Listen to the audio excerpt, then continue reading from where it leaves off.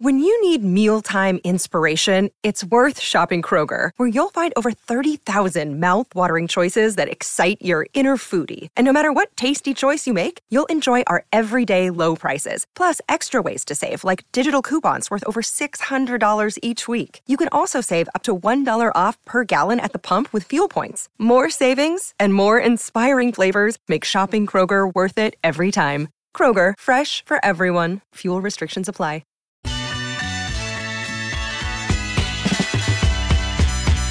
Just like that, hour number 2 is here. I'm Anwar Withrow, across the Outkick. Now we're the Monday edition, reacting to the football weekend across the NFL. We've got plenty of talks, discussion, takes coming up on some of the results that we saw in Week 14. You can join us in that discussion right now. Chad is in the chat on YouTube. Search out Outkick, hit subscribe, and you'll be able to jump in to the Outkick mix. Man, I thought I'd seen everything in our chat, but the truth in the chat describes Joe Flacco at this point in his career as a bit more of an athletic Ben Roethlisberger.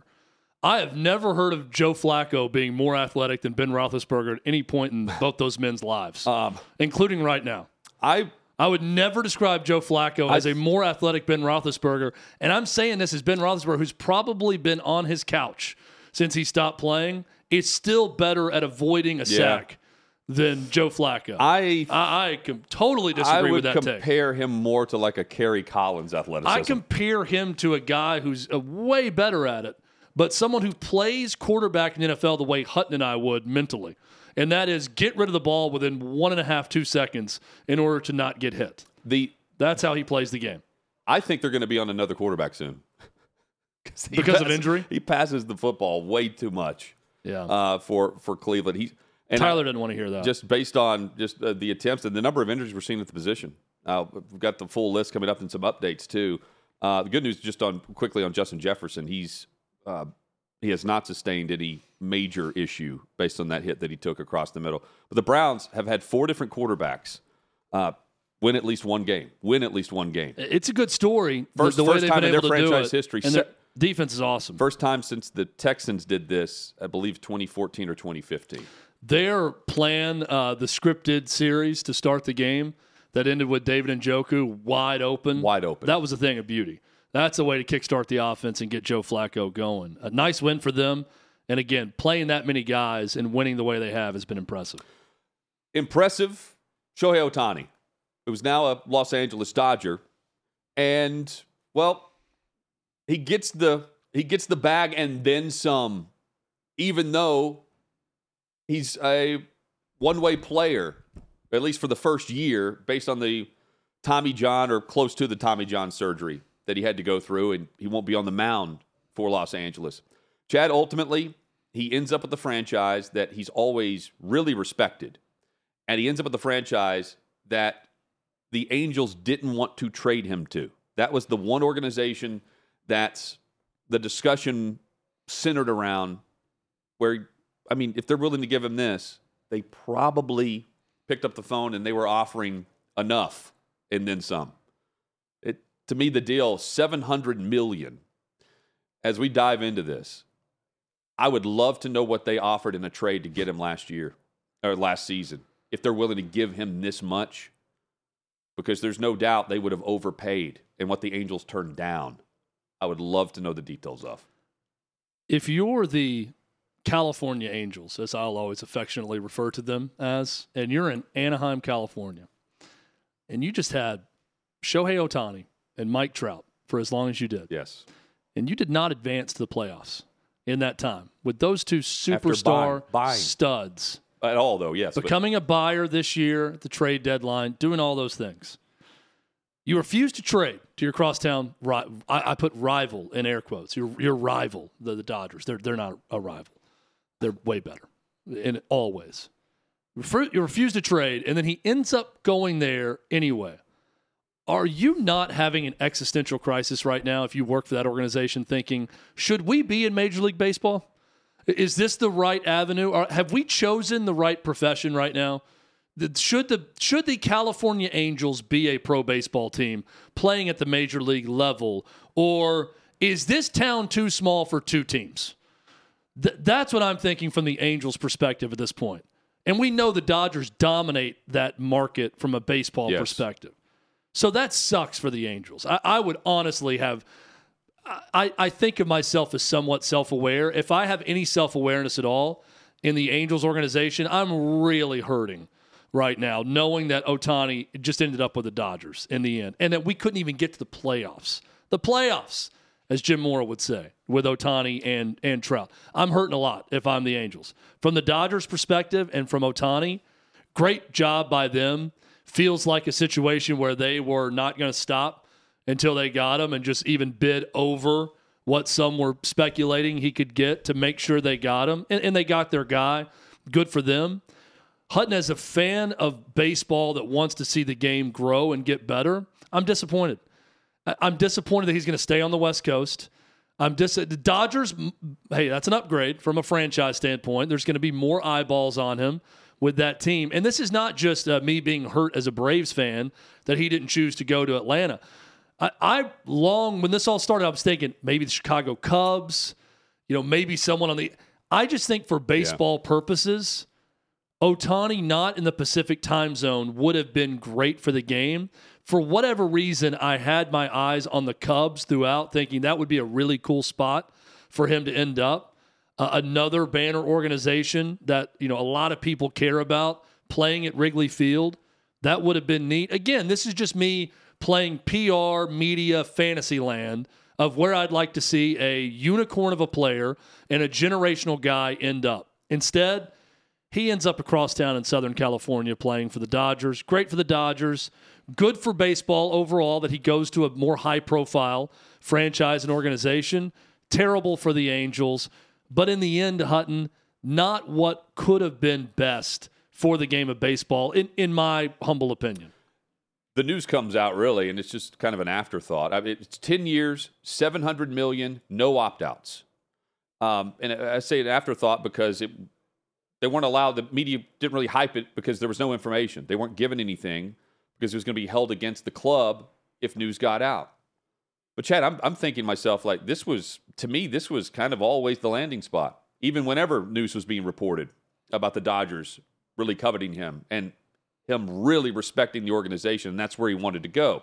And the other thing, too, I want to know, do we have an estimate of how many teams actually try to get involved?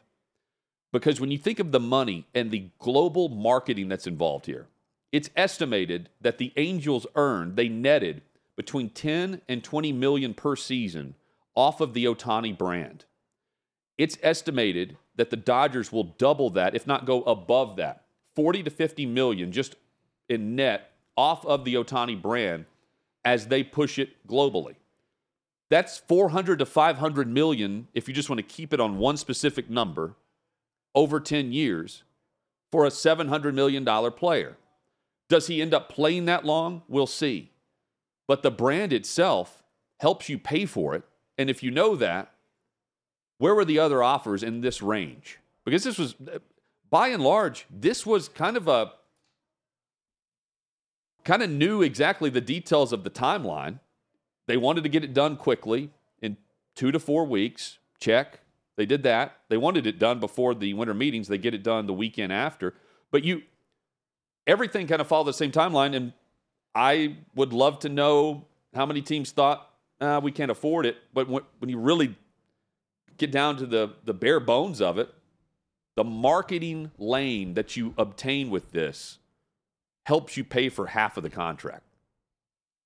Just maybe, the numbers alone. Maybe. And where he takes off from there. Well, maybe they don't need him to be a personality, but you would think that that would be part of it. Baseball does. He's a very likable guy. Right. But it's incredible to me that someone who really just wants to keep to himself, and Mike Trout's got a lot of this also, did not want any hubbub surrounding his courtship with other teams and all that he possesses such marketing capability. He does because of the international market. Yeah.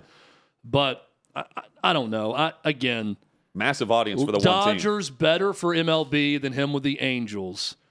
But I was really hoping he'd get out of the Pacific time zone and be Central time with the Cubs. I mean, I'm not a Yankees guy, but Ohtani with the Yankees in that market with that franchise would have been an enormous boom. Boston is another great one. Enormous boom for that rivalry. And really the Cubs. Red Sox, right. Yankees You're for right. all of Major League Baseball. What do you think the offer goes up if he pitches next year? He doesn't get hurt? I don't know. I think probably if he's not going through the Schilling surgery. would tell us it was around $600 million is what he thought he would get, and it would go down. And a lot of people were saying it would go down because of the surgery. Yeah, people are reacting to the money and thinking, goodness, is anyone really worth this that plays sports? But you got to look at it, though, as a guy. He's two players.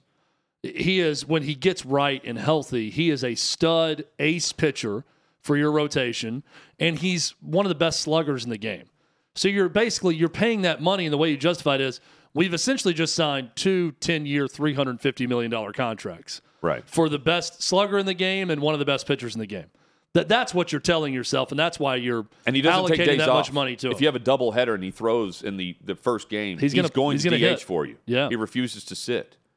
So if you're paying a ticket to go watch Ohtani play, he's going to be in the game. Yep. At some point, you're going to see him at the plate minimum.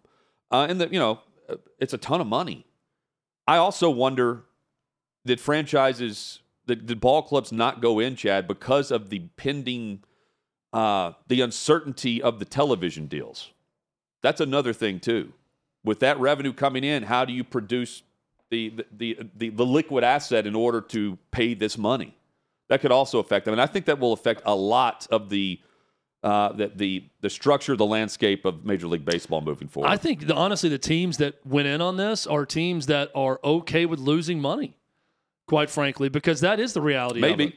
If you're going to spend 10 years, $700 million on one player, and you mentioned the uncertainty around the future television contracts, not really knowing where all this is going to land now that regional sports networks are about to be no more, then you are prepared to have a loss.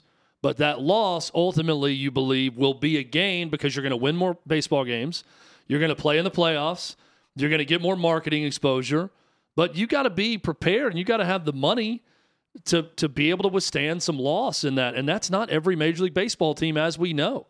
Now, you can still win at a high level, not being one of those billionaire owners that's okay with losing a ton of money.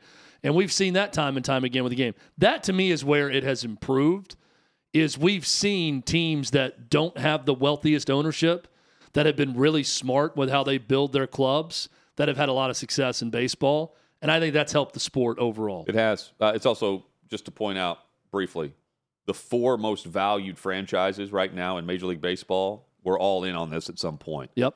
Dodgers, Red Sox, Cubs, Giants. And then Atlanta's right there, somewhere around there. But the Giants were also mentioned, at least at the trade deadline. The Giants are now in for the next Japanese pitching stud prospect that's 25 years old. Yamamoto, I believe, is the last name. Probably butchered that. They're not looking for East Coast viewers. There may be some more letters in that also that I missed out on. They're not looking for the East Coast viewers in this country. They're looking for... No, but that appears to be a bidding war between the 2 New York teams for him. With Cohen versus the Yankees, because the Yankees had a scout at every single one of his games this summer that just moved to Japan to watch him and be around him and scout him all year. Every single game. Chad, right now, Dak Prescott would be your MVP in the NFL. Odds-on favorite in Vegas based on what they've done. And what they've done is win. Dallas and San Francisco. And they win at home. If you are a Cowboys fan, you want home field advantage. You're gunning for that number 1 spot in the NFC. They can obtain that. They were able to beat Philadelphia easily last night on Sunday Night Football. And they did it off of 10 days rest. San Francisco did it the week prior. They also had 10 days rest going in against the Eagles. And now it's between Dallas and San Francisco for the best team currently in the National Football League. It's San Francisco, but not by much. And Prescott is the reason why. Hutton, tell me if you agree or disagree. I think you have to go 3 deep of NFC teams before you get to the first AFC team from a roster standpoint.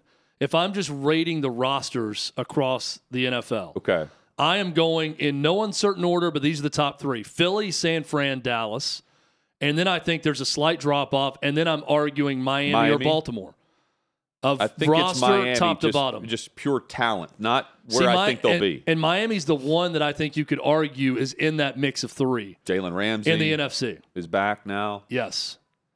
But I think those are the three best teams. If I'm just looking 53-man roster, putting them up against each other, I go in order: San Fran, Philly, Dallas, but that is starting to change my opinion a little bit with these Cowboys. Yeah, and Philly's gone through a blip here where I won't say it was predictable because they're better than what they've shown recently, but they went through a stretch where their schedule opened up for them to start like they did in their start last year.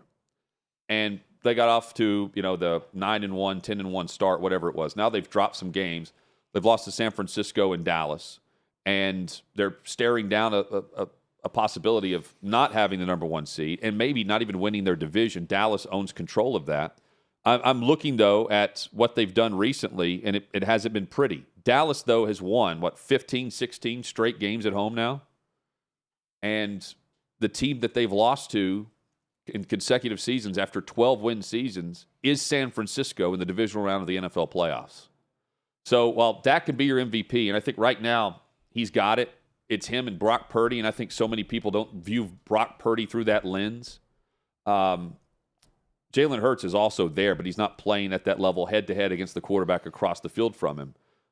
But that alone tells you the three talented teams that you're talking about. It's those three NFC teams for the race for the most valuable player award.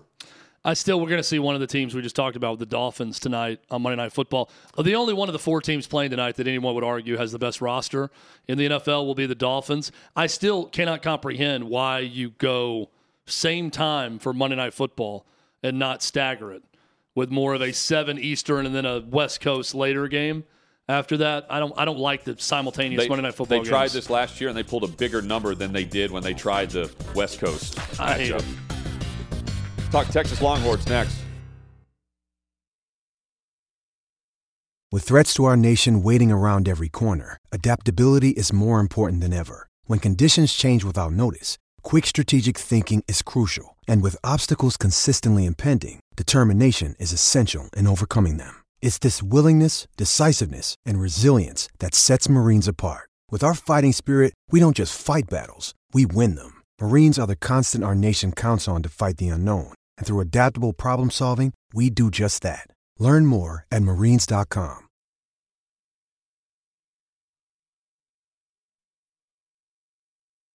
Coming up, we've got NFL Rapid Fire. We name a team and we tell you the perception of said team. Word association. Yeah.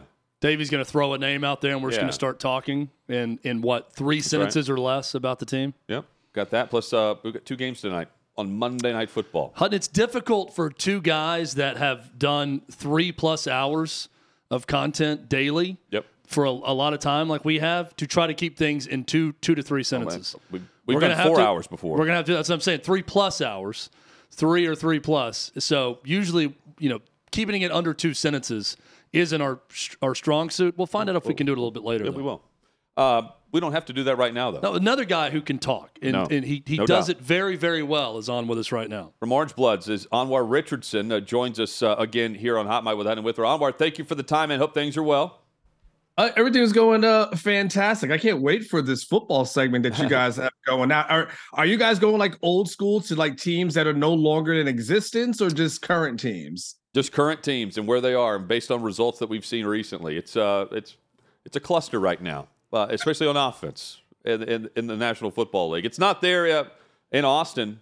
When the college football rankings were announced, did you expect Texas to be at 4 and Florida State at 3? Just perception.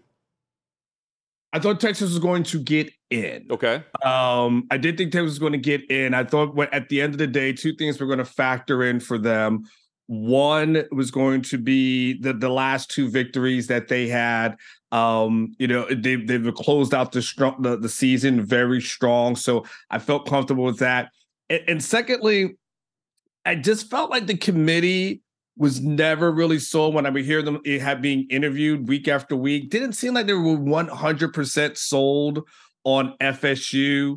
And I felt like, especially when I knew that the third string quarterback was going to play, even though they won, I felt like that actually Texas was going to be number 3. It's actually the thing I tweeted out the night before. And I felt like Bama was going to get in at number 4. Ironically, this is one of the few times I think I got everything right. And so, yeah, I did think at the end of the day, that no matter what happened with FSU, that they just probably, for right, wrong, or indifferent, I felt like the committee kept talking about they wanted the best games possible. And I didn't think they felt like FSU was going to be the best game. And so that Alabama win, for me, secured it for them to get in. And so, yeah, it wasn't a huge surprise for me at all. I feel like most of America feels this way also, Anwar. It feels to me like this thing is headed for a rematch between Texas and Alabama in the national championship game. Does Longhorn Nation get that sense as well when you look at the way this thing broke out? Yeah, I definitely think there's a lot of confidence, within Longhorn Nation that this is going to be a rematch when it's all said and done.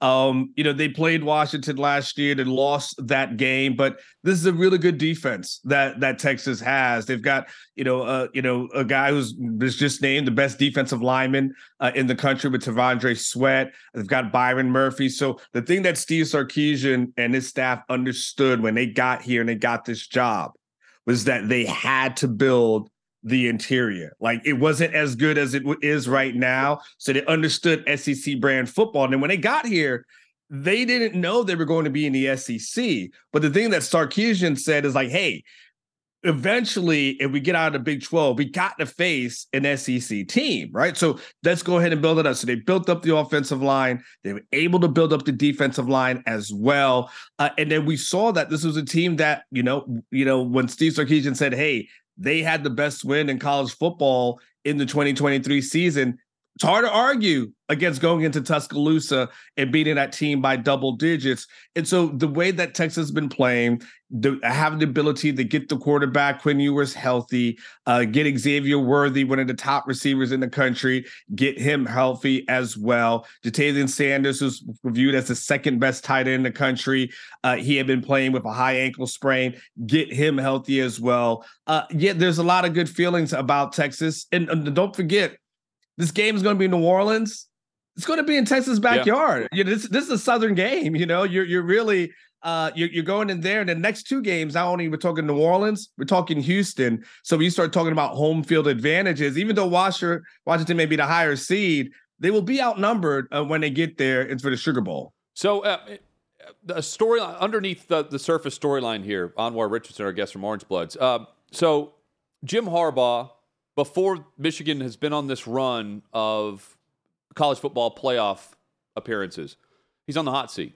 He's got to prove it. Sarkisian, on a hot seat meter, where was it coming into this season? And where is it now? And if he wins the title, what does that mean for him and his legacy at Texas, given where it was 4.5 months ago? Well, you're 100% right in what you said. Don't forget, just a couple of years ago, Jim Harbaugh, they made him take a pay reduction. Right. Okay.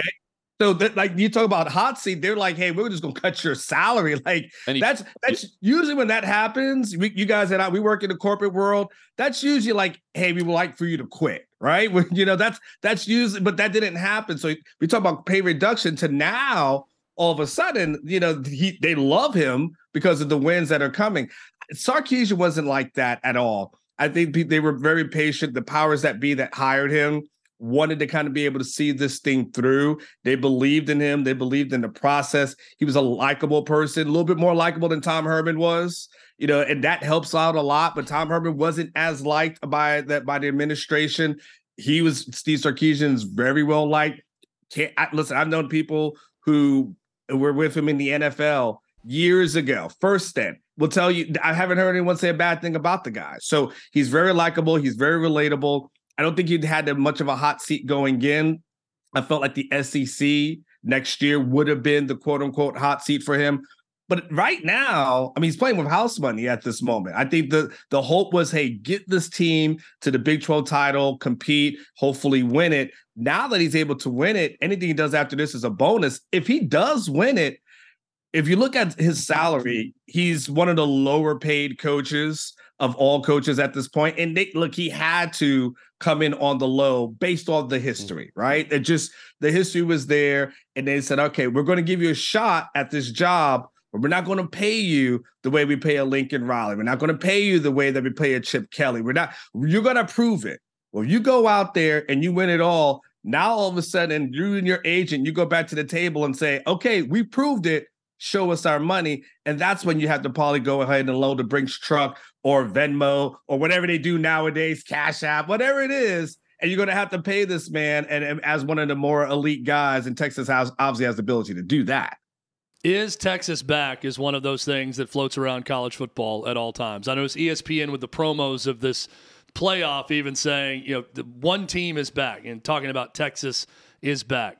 Curious from a Texas perspective, because the rest of America has a lot of fun with it, and I will definitively say now in the playoff, Texas is definitely back.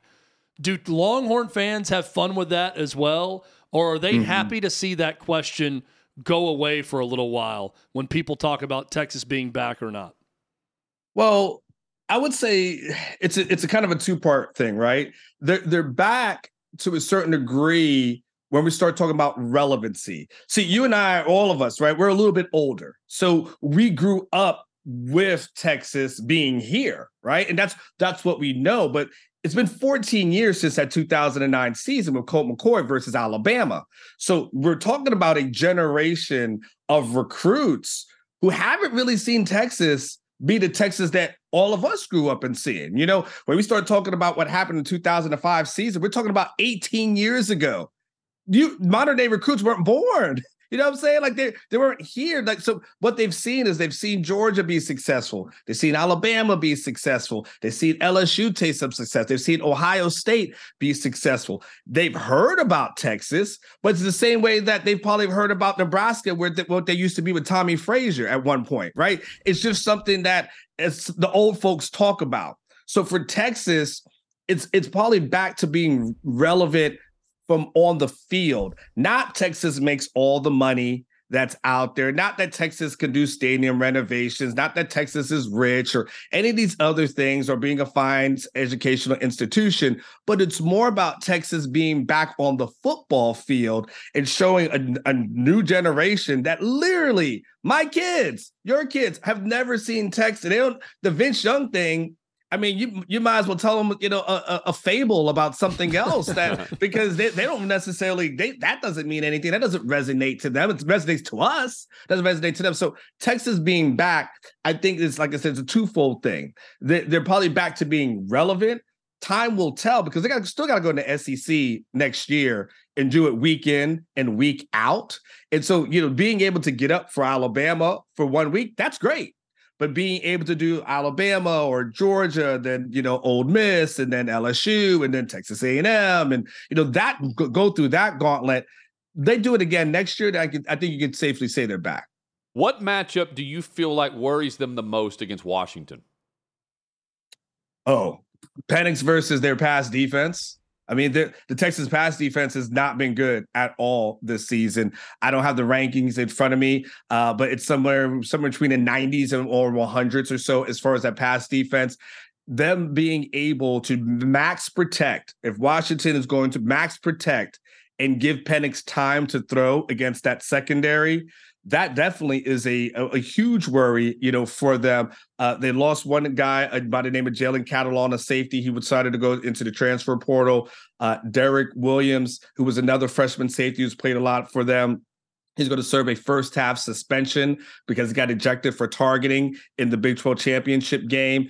And so that is the big worry is, hey, if Penix has time against the secondary, then he could do a lot of damage. Big 12 fan base. If Texas advances past Washington, because I think the answer would be Washington. Rest of the Big 12, are they pulling for Bama and or Michigan, or are they pulling for Texas? Oh, they're not pulling for Texas. So they'll pull for Bama. They will Michigan. pull for Bama. They will pull for Bama. The Big 12 has made it very clear. And it's the unfortunate misstep that I think Brett Yormark made before the season. Because Brett Yormark, who's done everything so great since he took over, he was the first person, really the commissioner that got ahead of the TV deals to make sure that the Big 12 survived. Like, remember, there was a time where people were talking about the Big 12 having to fold into the pack. And then all of a sudden, he was able to get the TV deal done first. And then all of a sudden, they're the ones that ended up being on top. So he's done so many great things for that conference. But when you go into Lubbock before the season and you let it be known that, hey, I want you to beat one of my member schools, you basically let everybody know, hey, you want Texas to lose. And that's why when Texas was won and they claimed the Big 12 championship, that's why the fans were booing him relentlessly when they were on the podium. And that's why the fans were chanting SEC, SEC, SEC. It wasn't because they were, quote unquote, proud to be in the SEC, but they just knew that he didn't like them. So the Big 12 has made it be clear that they're not necessarily trying to attach themselves to Texas's success because you let it be known that you were wanting them to lose. Again, a bad mistake, because now this could have been a thing where Brett Yormark and the Big 12 say, hey, TCU last year, Texas this year, look how powerful of a conference it is. And instead of embracing them, you made them kind of into the villains that were leaving the conference, that were, the ones that are abandoning them. And so it's kind of hard to claim it. It's like you can't, if you get divorced, you can't necessarily claim your ex-wife's success at that point, right? You're just kind of you just got to let that be. And that's kind of where we're at with that. It's just a fascinating dilemma for them because you're saying the Big 12 is chanting SEC matched up against Texas, who's bolting for the SEC. If it's Bama, that's a tough spot. And they would also be cheering for Michigan, where I don't know how the rest of the country's on board with what Michigan's It's not doing. anti-SEC as much as it is anti-Texas. Right. Not only their beef is with the SEC, their beef is with Texas. That's right. Yes. The feeling that Texas, abandoned them. They think they're better than everybody, blah, blah, blah. And so, yes, it's you think you're better, you're going to the SEC. We don't like you. And so Texas has taken this, us versus them mentality, throughout the entire season. Anwar Richardson has been our guest. Orange Bloods, the go-to source for Longhorns coverage. Thank you for the time yet again, man. We'll be reaching out as the kickoff nears in what feels like 3 months from now, and we'll continue to break down the matchups. You guys take care anytime. Yeah, thanks, Anwar. Thank you. That's a tough spot, especially for Yormark, who's. By the way, Yormark's awesome. I love his blunt response, and I would be rooting against them too if I'm the rest of the conference. I also like the fact that he said he doesn't like what's happened to the Pac-12. Yeah. And he basically came back and said, I always felt consolidation was going to make us the strongest. He was the one that wanted to consolidate and bring things together with the Pac-12 to form their own super conference. And when George Kliavkoff said no, he said, all right, well, we're going to go do our own thing. We're going to be better at it. And then they started taking teams from the Pac-12, and here we are with no Pac-12 remaining. Yeah. So I like those comments from him also. But, man, it's a tough pill to swallow whenever the perfect storm has happened. Texas is in the playoff, and, well, just do what everyone else should be doing and root for Washington.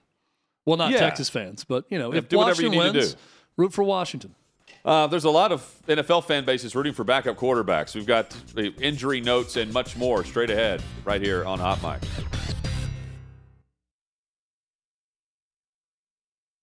Another day is here, and you're ready for it. What to wear? Check. Breakfast, lunch, and dinner? Check.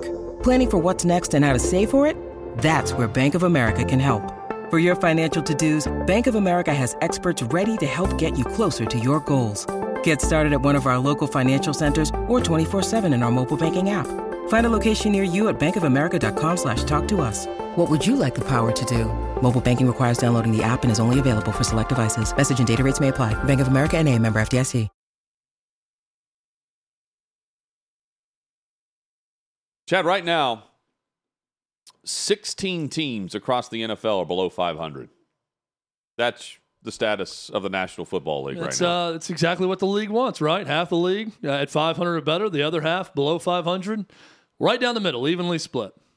Problem with the league right now is that the offense versus defense is not evenly split.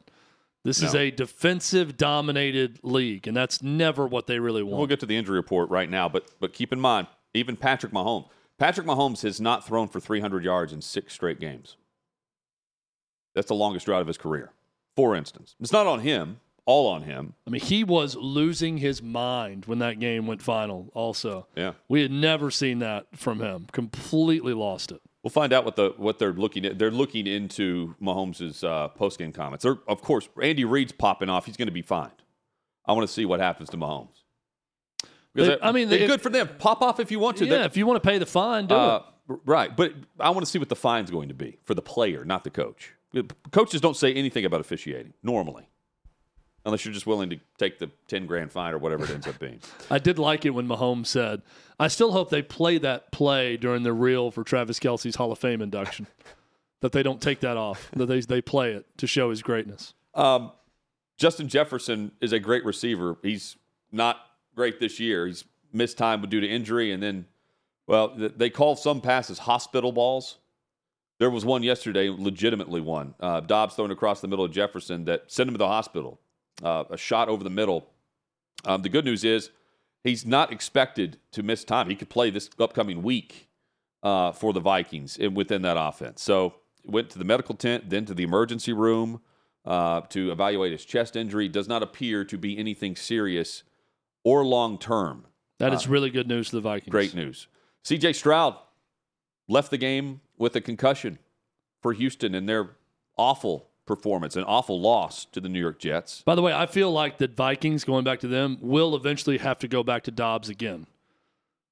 Yes. I could see a scenario where either Mullins gets knocked out of a game or he really struggles one game, and just to try to spark, they go back to Dobbs for something. Justin Herbert, the season for the Chargers gets worse and worse. He has a finger injury in his throwing hand. Reportedly fractured his right ring finger against the Broncos on Sunday, then missed the latter half of the game. At Easton Stick in the game. I think Justin Herbert should wait to play for his next head coach. That should be the plan now. Let's go ahead and sit out the rest of this month. Let's get ready for the next Chargers head coach. That will not be Brandon Staley. Yeah, and you have Josh Jacobs, who left the game. He was heavily limping around. He's got a knee issue. He's suffering a knee issue, so there's that as well for the Raiders. I'd had a lot of issues playing offense in that game. It is crazy to me that the NFL has not had a game finish 0-0 in regulation since 1940. That would have been the first ever game to go to an overtime scoreless, because in 1940 it ended in a tie. There was no overtime. This could too, right? Can't you end in a 0-0 tie? It could have ended after overtime, but I'm saying it would have been the first ever overtime game played 0-0 ever. But isn't that crazy? I feel like there would have been at least one awful weather game where no one would have scored and it would have ended in regulation 0-0. Yeah, the closest I think we've been is it was 3-3 last year, Jets-Patriots, in the game, the post game where Zach Wilson wouldn't say that it was on the offense that let the defense down. They ended up, because they allowed a punt return. It wasn't the defense allowed 3 points to the Patriots and lost because they could not go score more than 3 points against the Patriots. There was a punt return for a touchdown that made it 10-3 final. I understand why it's very rare that would ever happen. I was shocked that no game has ever gone to overtime scoreless in the history of the NFL.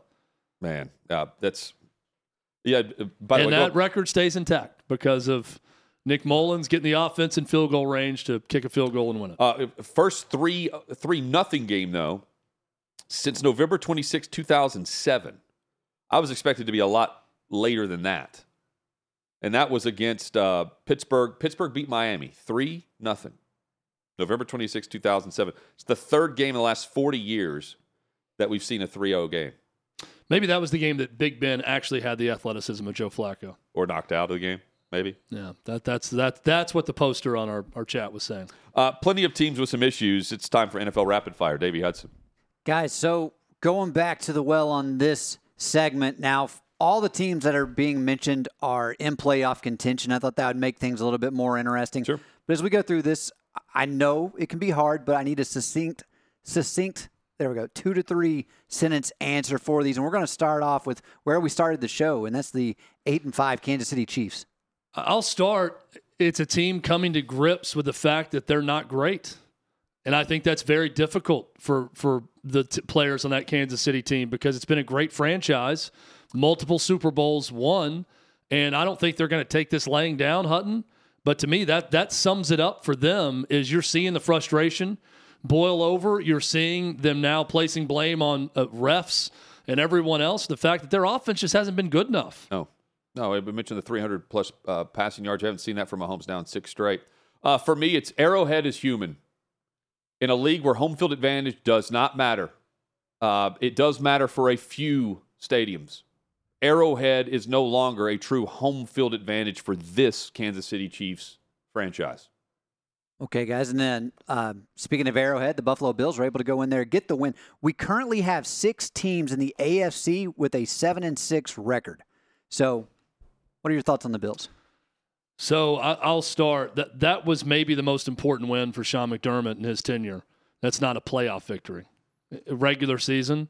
The dude's under fire for making a terrible analogy about 9/11 4 years ago. Weird how that pops up when the team's 6-6 and underachieving. And not when they're 7-6. Yeah. But now this was an important week because facing some heat for that. He said he apologized to the team immediately, had to apologize again this week. Fans aren't happy with the way this season has gone. I still don't think Bills fans want Sean McDermott out or anything. And I think most Bills fans got mad at the reporter for writing about it, more so they did their head coach for saying it. But that was an important win for them to go to Arrowhead and get above 500, especially considering everything going on around the team this week. Yeah, and I would say just a quick sentence, they won a close game.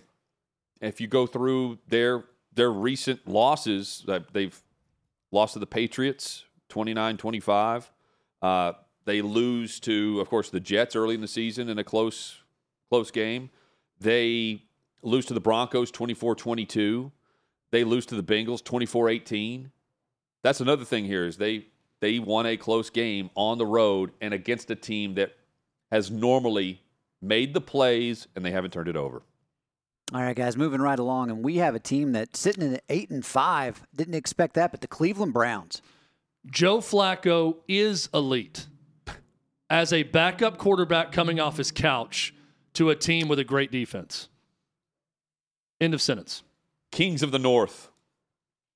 Kings of the AFC North in Cleveland. Because of their defense. Their defense shows up week in and week out in a league that we have complained about offensively for the last couple of months. The trend is defense. Cleveland's sets the trend. They're the fashion statement. All right, guys, a team that has had some highs and some lows, coming off a low, but the 7-6 Houston Texans. They're a year too soon. Losing to Zach Wilson, awful. Losing Stroud to a concussion, that is detrimental to your playoff hopes. And they're in a stretch now where they've got to stack wins. This is one that will keep them out of the postseason. That was the worst loss of a season for a team in playoff position or consideration coming in. That was just the worst Sunday overall. The way they lost, it wasn't close. To allow Zach Wilson to do that and to have their star rookie quarterback injured, that was I'm not overspeaking. That was the worst. The worst possible outcome for the Texans. You can just forfeit at that point before you play if you knew that outcome. Yeah, you look at this team going back even further. Their one loss or the one win for the Panthers came against the Texans. So, yeah, the Jets and the Panthers, 2 of those games are going to look back at the end of the year, and it's really going to be one of those what-if moments. But, guys, the Vikings, no, you were just talking about them, but what was your takeaway from Minnesota? At 7-6, they were underachievers early with how they started the season, and now they are unlucky late because they lose Kirk Cousins for the season with the Achilles. Justin Jefferson gets back from injury, finally suits up, and then takes the shot over the middle that sends him to the hospital. And they were trying to make a run, Chad, with the backup quarterbacks. They went back to Dobbs after a hot start in 2 games. Unlucky late based on the injuries because if Cousins is there, they're a postseason team based on how their roster's constructed. Can Nick Mullins be Joe Flacco for a team with a really good defense? I love what the Vikings have done defensively. That's what's kind of overshadowed by their problems on offense with trying to sort out the quarterback position, trying to sort through the injury, to Justin Jefferson. Can Mullins be a guy that can be serviceable to keep them in the thick of it? I don't think so. To me, they're the third team in the NFC North. So this whole thing is crumbling for them at this point. They're headed to Cincinnati this week. Guys, don't look now, but the Denver Broncos have a winning record. What is your take on the team currently at 7-6? Sean, go ahead. I can't believe I'm saying this, and I'll be very quick on this one. The Denver Broncos are a contender to win the AFC West. That shocks me based on the way this thing started and even what we thought coming into the season. One game back. Sean Payton is coach of the year. That's all I need to say, Davey. Go ahead. Wow. All right, guys. Well, just took D'Amico Ryan's spot. Let's go down to the NFC South. The Tampa Bay Bucks, 6-7, but they're leading the division. Who cares? Irrelevant. Honestly, that's my one thought on Tampa Bay Bucks. Move right along. No one cares They're about headed that to division. Dallas or Philly. First round. I would be fine not seeing another second of a Tampa Bay Bucks game the rest of the year. Or the division. Next. The entire division is under 500. Yeah, you're kind of on it. Coming up, it's a team that's could potentially face them in the first round of the playoffs, but the Dallas Cowboys sitting at 10-3, currently atop the NFC East. Home field advantage is how I describe Dallas. They don't lose in Texas. Philly needs to win the division because Dallas has not lost a home game in 15 straight kickoffs there. Plus, Dak Prescott has won his last 5 starts at home against Philadelphia. 2 sentences. Dak is elite right now. Micah Parsons is an absolute wrecking ball. And those 2 guys may win them a Super Bowl. That's what I see with the Dallas Cowboys. And how is it every time Jerry Jones, they show him celebrating in his luxury box? When he's talking, it looks like if you read his mouth, he's saying, how about them Cowboys, even when he's not. Just the way his mouth moves. Last night they scored a touchdown. It looks like he's telling everybody, how about them Cowboys? I don't know if he is or not, but every time I see him, I think that's what he's saying. It's muscle memory at this point. Yep. And then, guys, on the losing end of that matchup last night, the now 10-3 Philadelphia Eagles. Remember how we described the San Francisco 49ers in their 3-game skid.